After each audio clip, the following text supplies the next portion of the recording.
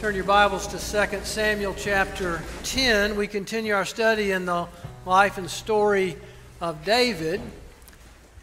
And chapter 10 is the narrator's connection to the close of one phase in David's leadership. It started really in chapter 3 when he was anointed king over Hebron and united the kingdom.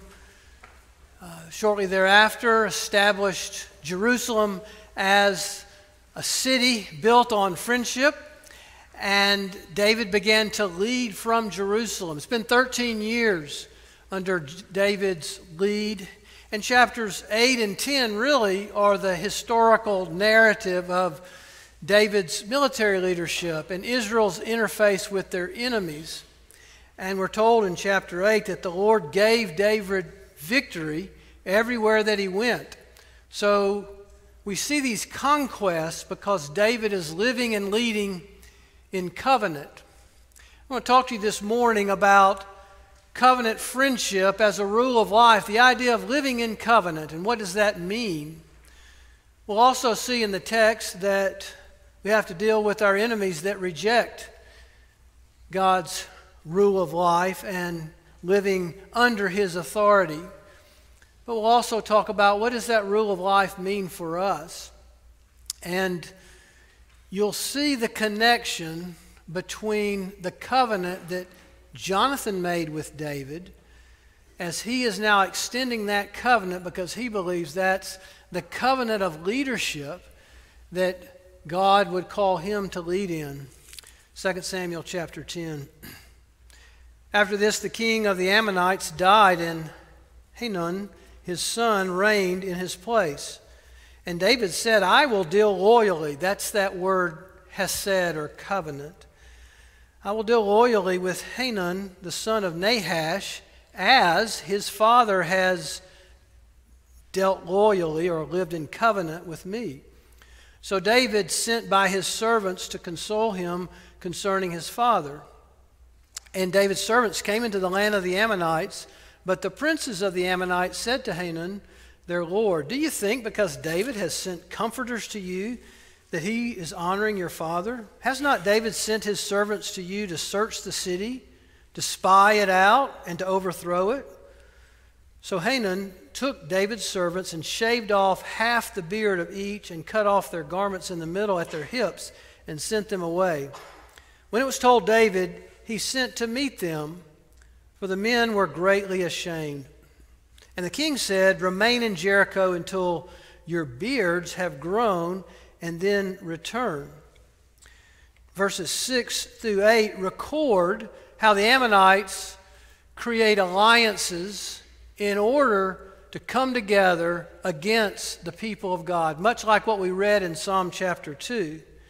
And then Joab organizes his men, and that's in verse 9. When Joab saw that the battle was set against him both in front and in the rear, he chose some of the best men of Israel and arrayed them against the Syrians. The rest of his men he put in the charge of Abishai, his brother, and he arrayed them against the Ammonites. And he said, if the Syrians are too strong for me, then you shall help me. But if the Ammonites are too strong for you, then I will come and I will help you. Be of good courage, and let us be courageous for our people and for the cities of our God. And may the Lord do what seems good to him. So Joab and the people were with him, and they drew near to the battle against the Syrians, and they fled before them. And when the Ammonites saw that the Syrians fled, they likewise fled before Abishai and entered the city. Then Joab returned from fighting against the Ammonites and came to Jerusalem. Verses 15 through 19 speak of the Syrians organizing and David taking an army out against the Syrians. And we see that David leads the troops and leads them to protection. The conclusion there in verse 19. So the Syrians were defeated. They became subject to Israel and were afraid to save the Ammonites anymore. This is the word of God. Thanks be to thee, O God. Let's pray together. Lord, will you teach us from your word what it is that we should know about your great salvation and how it should inform how we live. We desire to live in covenant, and we pray that you teach us today what it means to live in covenant rule as the rule of our life. We pray in Jesus' name. Amen. This word hesed is used over 250 times in the Old Testament. It's really describing God's heart in action. And in Exodus 34, Moses asked God, "What is your name?" And he said, "I am Yahweh, I am that I am." But he says, "I am slow to anger and steadfast in loyal love." It's the word hesed. It's kindness, but it's also righteousness. I think of hesed as two sides of the same coin, and it's why we have hope today that we can live in a city of friendship. You know, the church is to be a city built on friendship. Augustine said that in his book, The City of God, probably considered the greatest literary work that's guided Western civilization. And Augustine said that we all live in the city of man and the city of God, but believers are to take the love of friendship and begin to change the city of man and to live in the city of man together with others that hold that same covenant, because the city of man is filled with greed and the love of self. This word hesed is a powerful word. It tells us that God will offer favor to those who are undeserving. It tells us that it's definitive, that when God makes a contract, when he sets his love on someone, it's forever. It's never to be negotiated or renegotiated. It's sacrificial. It brings us sustaining power even when we feel weak. And it's provisional. It'll bring to us what we need when we need it. It's a contractual friendship. It's based on kindness and righteousness. It's an amazing thing to think that you're in a contract with Jesus, because Jesus is in a contract with God. Jesus has covenanted with the Father. He will go and win friends for the Father. And then he will show kindness to those friends. And he will bring righteousness to bear, to make their lives right, to sanctify them so that they can live in covenant relationship. That's the city of friendship. That's the church of the Lord Jesus Christ. We're called to live in covenant. What does it mean to make covenant friendship your rule of life? Well, we see here that it's linked to David's kindness and it's linked to David's righteousness. Now, the writer here is not just giving us military battles to let us know about Israel's relationship with their neighbors as well as with their enemies. They were always fighting those on the outside to secure the land that God had given them. But here David says, I want to show loyalty to the son of Nahash for the loyalty that Nahash has shown to me. In 1 Samuel 11 and 12, we read of Nahash, who's a very cruel leader, and he sought to dominate Israel. He sent soldiers back not with half their beard cut, but with their right eye gouged out, with the threat that he would kill all of Israel if they did not serve him in a dominant contract. This is when the Israelites asked Samuel, we need a king. And Saul was raised up in order to protect them from the cruel contracts that were expected in the alliances. Now, this text tells us that David and Nahash had been in some type of contractual relationship, a hesed relationship. Probably when David was on the run as a refugee, probably when he was making alliances and building alliances with the Philistines outside of Israel on the run from Saul. But David remembers that he will extend kindness because kindness was extended. He's going to lead in this same hesed, this covenant relationship. We'd read that in chapter 9 when he asked the question, is there anyone in Israel that I can show kindness to? Hesed, covenantal, contractual friendship for the sake of Jonathan. You recall that in chapters 18 through 20 of 1 Samuel, Jonathan, the son of the king, takes off his robe and his sword, and he places it at David's feet. And he says, I will serve under you. I will subject myself in loyalty to you, in friendship. And they covenant a friendship together. Now David wants to bless the house of Jonathan for the house of Saul for the sake of Jonathan, and he wants to lead. He sees that his call, like Abraham's been told, is to extend blessing even to our enemies. And so the text here is telling us there's a link, and David is the link to the King of kindness and righteousness. This is where Psalm 2 begins to come into play, as we read the psalm earlier in the service.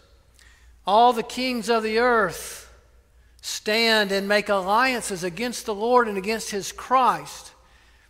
And God extends kindness and righteousness by sending his Son to fulfill a contract that God made between the Father and the Son to save a people for himself, the church of the Lord Jesus Christ.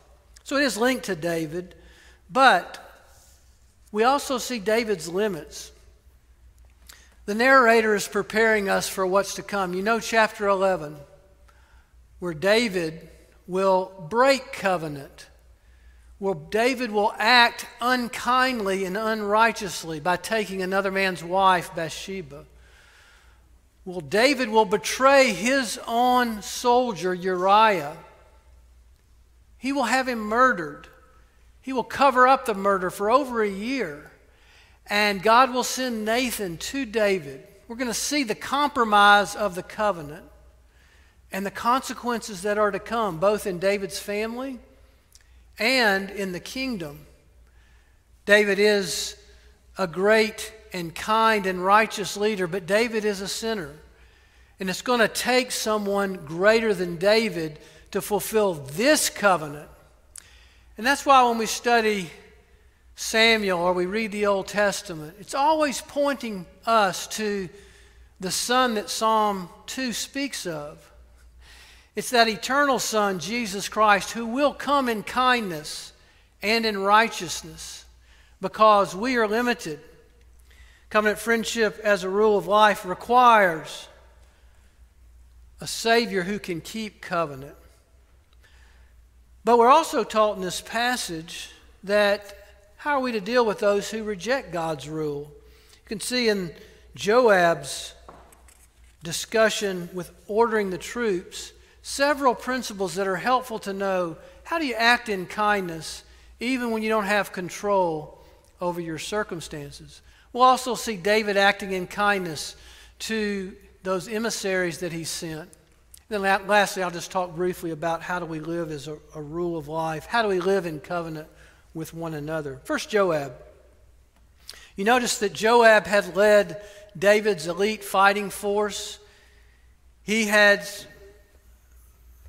done some evil things, and he was a sinner, but yet he understood this hesed, this rule of life.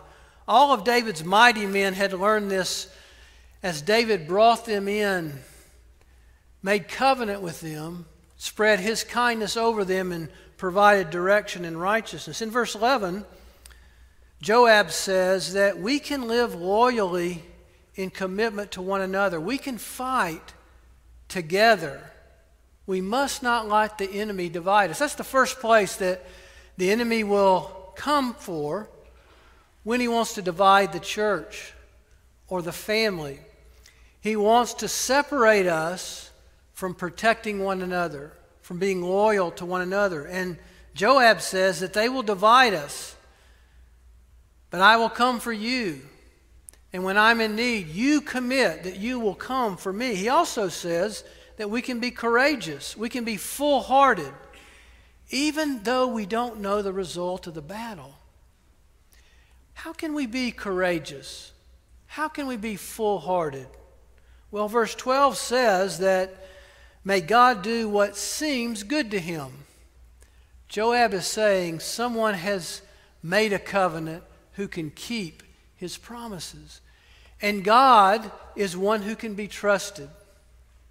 Do you find yourself at a time in your life where you can't control your circumstances, you don't know your future, and you wonder often, how am I going to get out of this mess? Or how am I going to protect my child from that mess? We're going to find ourselves where Joab found himself asking, where do you find confidence? Where do you gain courage?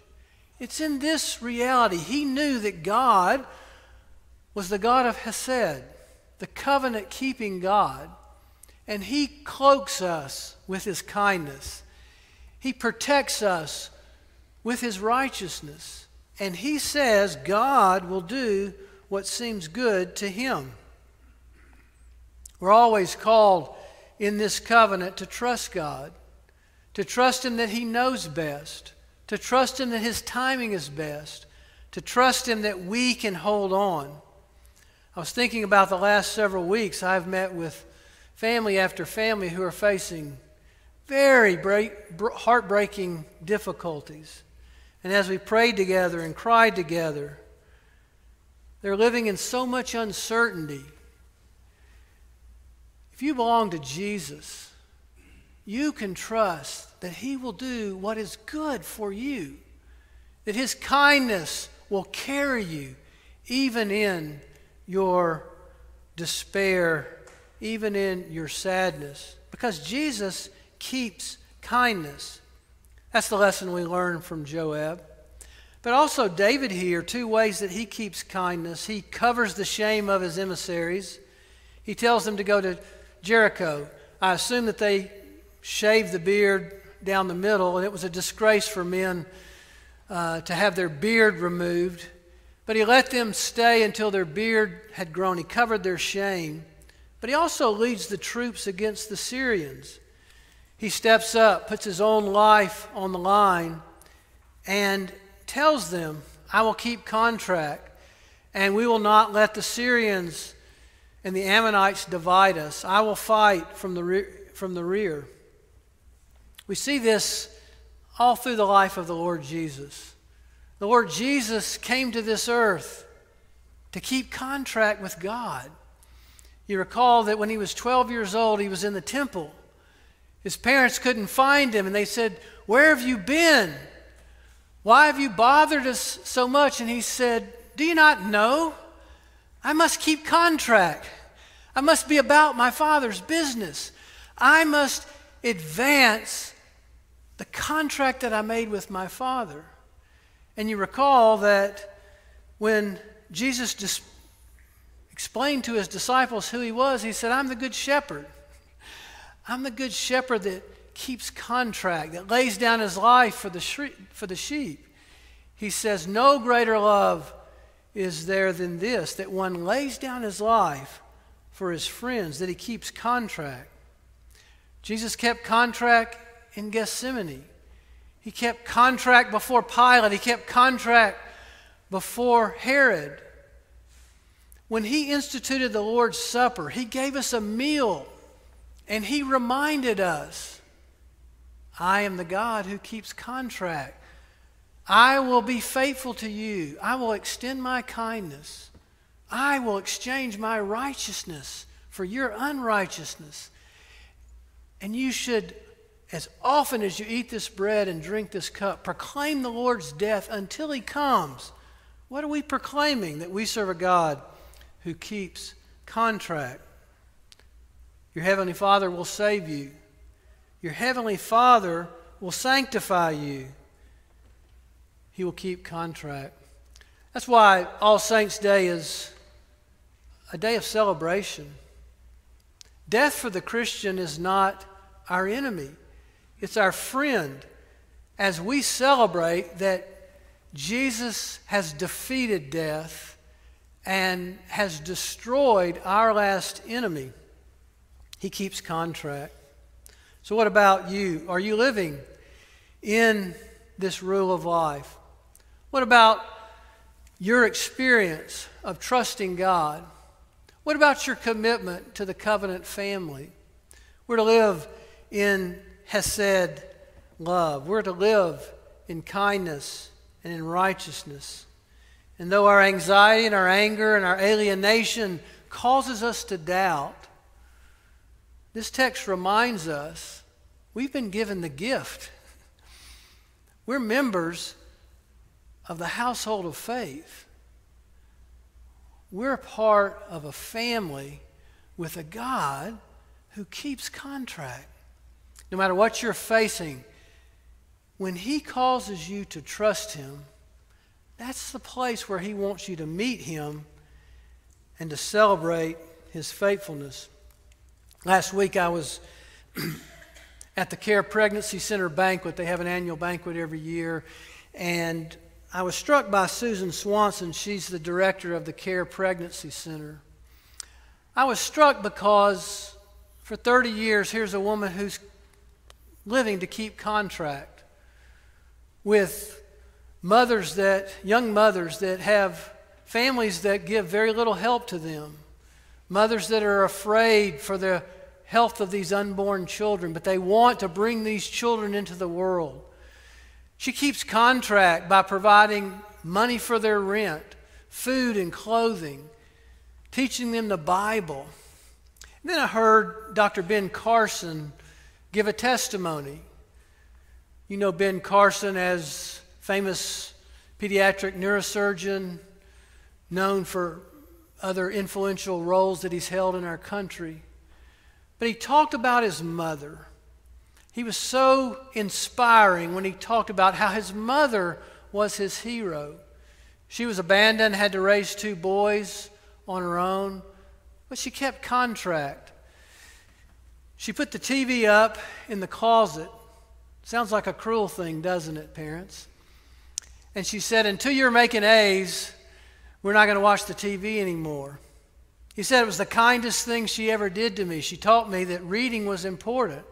And she taught me that learning, more than just watching, could be transformative. It's so amazing to think that kindness and righteousness are 2 sides of the same coin. Parents, we're called to keep contract. Church, we're called to keep contract. It's to live in undeniable hope. It's to live with unending welcome, but to show we're part of a family. You know, tonight we'll have 40 new members. They're going to take vows. Why do we take vows? Because we live in contract. We seal it with a promise because God lives in contract with us and He seals it with a promise. Mothers, never stop fighting for the kindness and righteousness that your children need. Fathers, never stop fighting for the kindness and the righteousness that your wife needs. You who feel abandoned and feel alone, find in this body the kindness and the righteousness that you need. This is to be a city built on friendship. You know, Augustine said, the city of God is built on the love of friendship. Augustine grew up in a home where his mother was a believer and his father was a pagan. His father wanted him to have an influential career. His father trained him in all the languages and the classics, and he began to be a professor in Carthage. He was a professor for the emperor's children. His mother mourned for him. He was a sex addict. He was living a life of debauchery, and he was full of pride. But Monica prayed for him. And Monica visited him when he was in Carthage. Later, when he was in Milan, she kept on praying. She was in contract with Augustine. She kept on encouraging him to go to church. In Milan, she invited him to hear Ambrose, the Bishop of Milan. There, he heard the gospel. He heard the powerful orator speak of the powerful beauty of contractual kindness and righteousness, and his heart was drawn. And over time, Augustine, the world's greatest gift to Western civilization, was touched by eternal kindness and righteousness and turned. Oh, for a mother like Monica that wouldn't stop praying. Oh, for a mother like Monica that would not stop visiting. Undeniable hope, unending welcome. Church, do you not realize that this covenant tells us, and we're going to see next week, even in your worst moments, God's going to come to you. Forgiveness is still available. Shame can be covered. And though the consequences may follow you, at the end of David's life, he said, "Surely goodness and mercy will follow me all the days of my life, and I will dwell in the house of the Lord forever," because God keeps his contract. He signs it with his blood. He will have the last word. What did Joab say? Joab said, "Let us be courageous for the people of God and for our cities, and let us trust that the Lord will do what seems good to him." He keeps his covenant. He keeps contract. Let's pray together. Thank you, Jesus, that you extend kindness to the undeserving. Thank you, Jesus, that you exchange righteous to the unrighteous. Lord, may we live in this confidence, but we desire to live covenant as a rule of life.